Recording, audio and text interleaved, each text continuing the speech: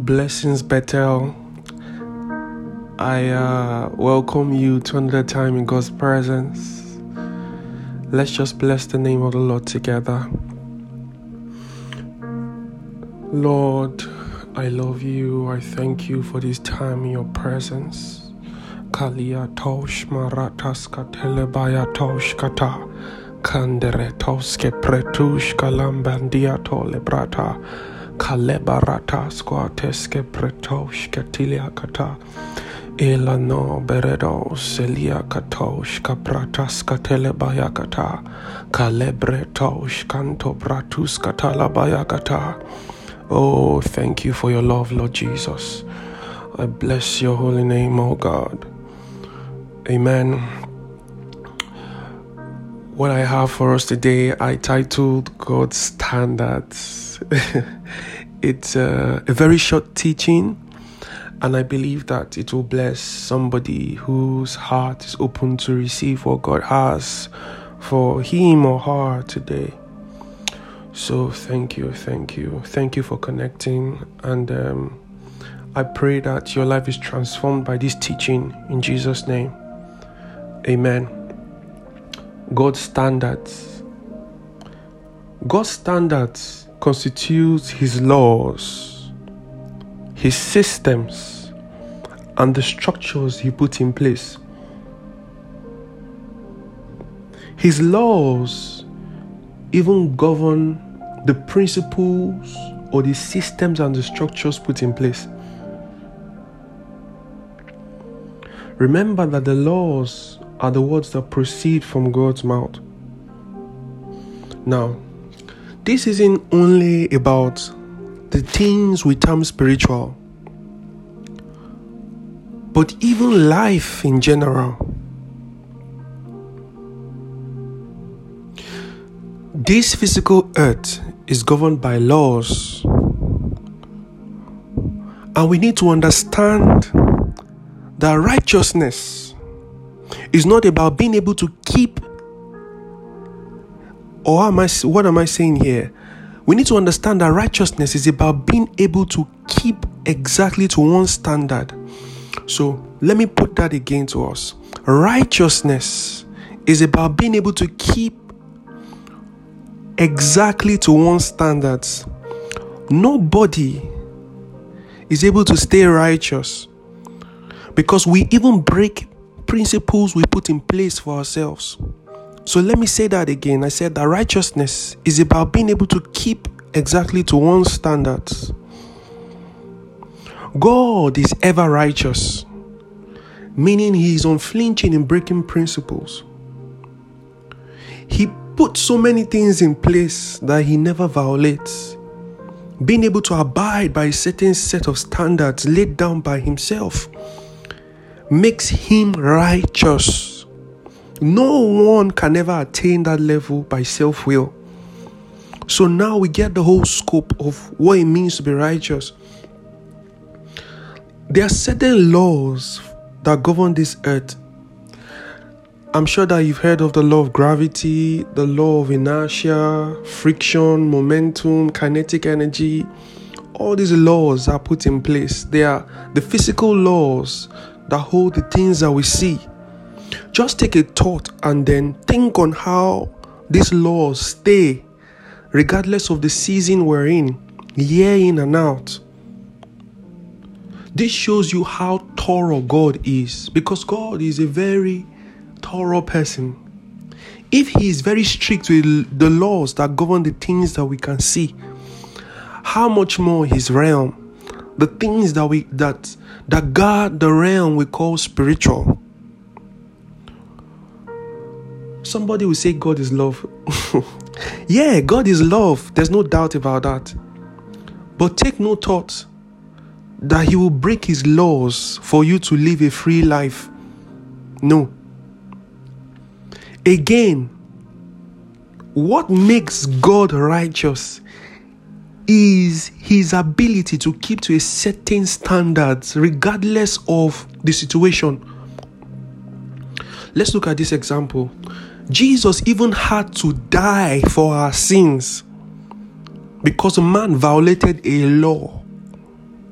a law of God, right? And then the resulting effect was instant death as a result of the sin man committed. God, in all of his power and glory, couldn't even bend his own laws for man to escape the wrath of death. Jesus had to come and die in place of us to make us free from sin. So someone had to come and pay the price for violating the laws. I'm showing you how strict and thorough God is, what makes him righteous. So if we call ourselves envoys of Christ, it means that we have the righteousness of Christ in our spirits. The way we receive this righteousness is by the privilege of grace, by the sacrifice of Jesus Christ. So it is only right for us to keep to the standards of God because of the privilege of this grace we have received. That things like lies, cheating, fornication, adultery, all these things, malice, backbiting, bearing false witness, and all of those things will be far away from us.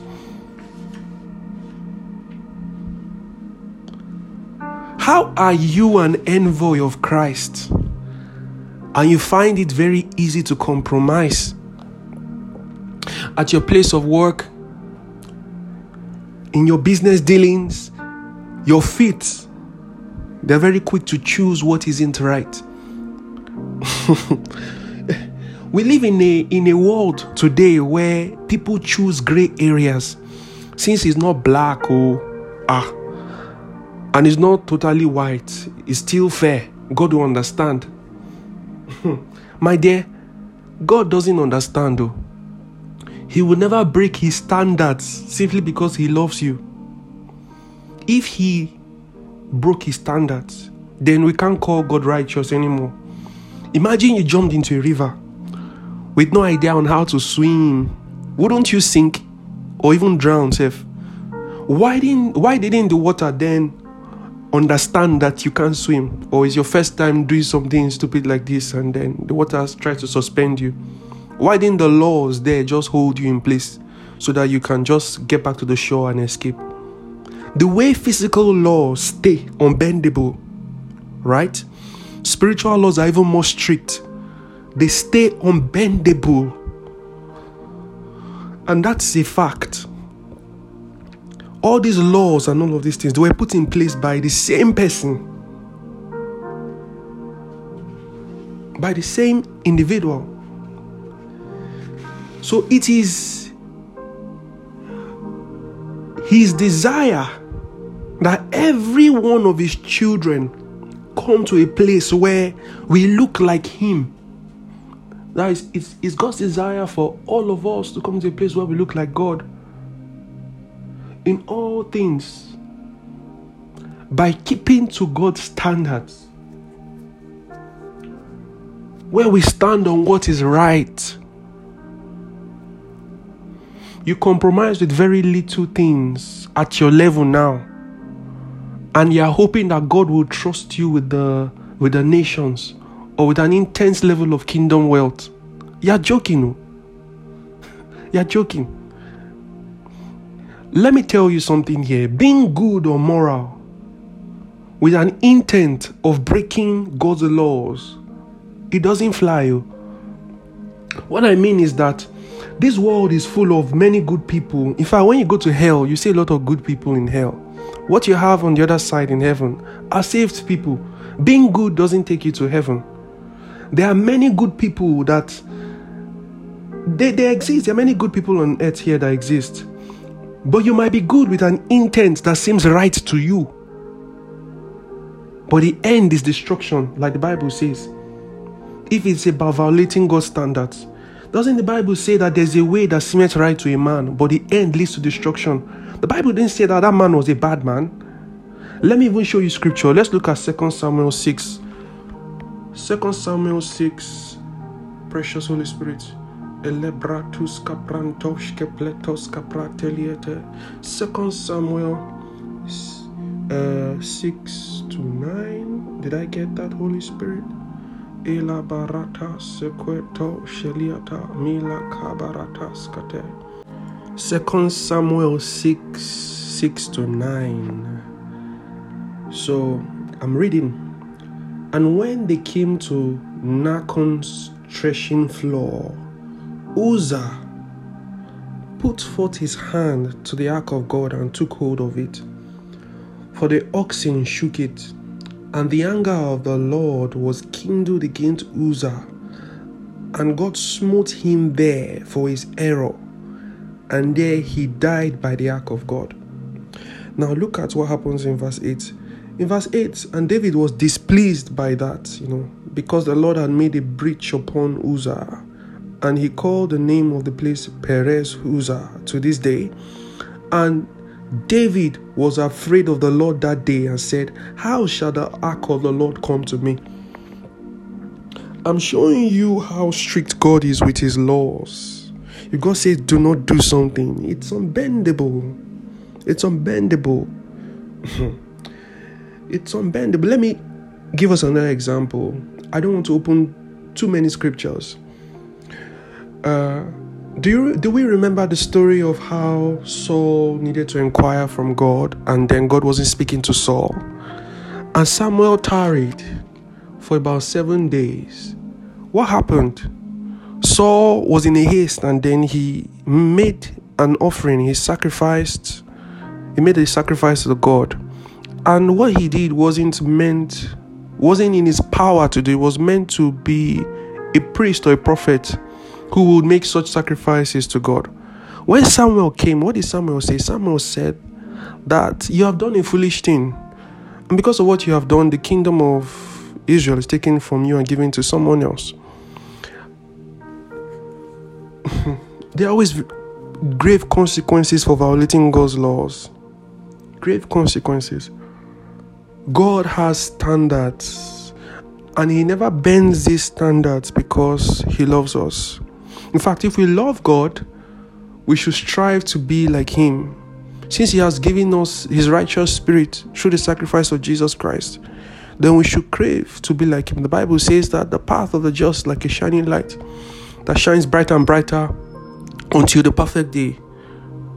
So what you have in all the stories I read to us is you have good men with good intentions. Uzzah wanted to catch the ark. Looks like a good intention. May this ark no fall down. May this ark no break. He would try to grab it, yeah? And then what happened to him? The wrath of God came upon him, and he died right there. Because he was violating a standard, a principle of God. Today in this world presents us with things that look good. But if you weigh it versus God's principles, will these things stand? Will they? Let us not compromise our faith with what looks good, and let's stand on what is righteous. Let me give you some examples. Today it's okay to call something sexual compatibility. People are fornicating, and you say, they're just trying to see if they're compatible. My dear, you are running into a very, very, very quicksand. Some traditions will say, let's see if she's fertile. You should probably get her pregnant first. It sounds like a very logical idea, but then if you weigh it against God's standards, does it stand? Does it stand? Couples are cohabiting. They are not married. In fact, in the Western world, it seems to be a very normal thing now for couples to cohabit. It's acceptable. You don't want to be tied down by legal suits and lose all you have. But then you're living with someone who is not your spouse. If you weigh it against God's standards, is that right? Not to talk of all these activist groups that exist today. And it looks like they're fighting for something real, something righteous. Looks like they're fighting for something good. LGBTQ. They were born this way. Oh my God. What about bribery? What about bribery? You're very fast to want to bribe or receive bribes. And then you call yourself a good person. Well, you might be good. To you, you might be good. But when you stand against the scale of God's standards, would you stand? You hear a voice at the back of your mind. It says, just add another extra zero to this check, bros. Add another zero to this check now. And then you're always in a haste to make such decisions. I know that I am making this subject a bit light by making it a bit funny, but then these things are real, because what makes us qualified to be called sons of God is when we stand righteous in this world. The Bible says that, can you light a lamp and hide it underneath a bushel? No, you can't do that, because it's not right. We are the light of the world. We should show this world that we are the light of God. Let us all sit down and reevaluate our lives against God's standards. That's what this teaching primarily is about. For us to weigh our lives against God's standards. Cross-examine every single area of your life. And then ask yourself, how does my life weigh against God's standards? God bless you. God bless you. Thank you for connecting, Bethel. I pray in the name of Jesus Christ that God helps us to stand by what is right by Him. I pray that God gives us His righteous spirit for those of us who have not encountered Him. And I pray that the Holy Spirit will help us to be discerning and make wise decisions every single day. In Jesus' mighty name. I call you blessed, Bethel. Shalom.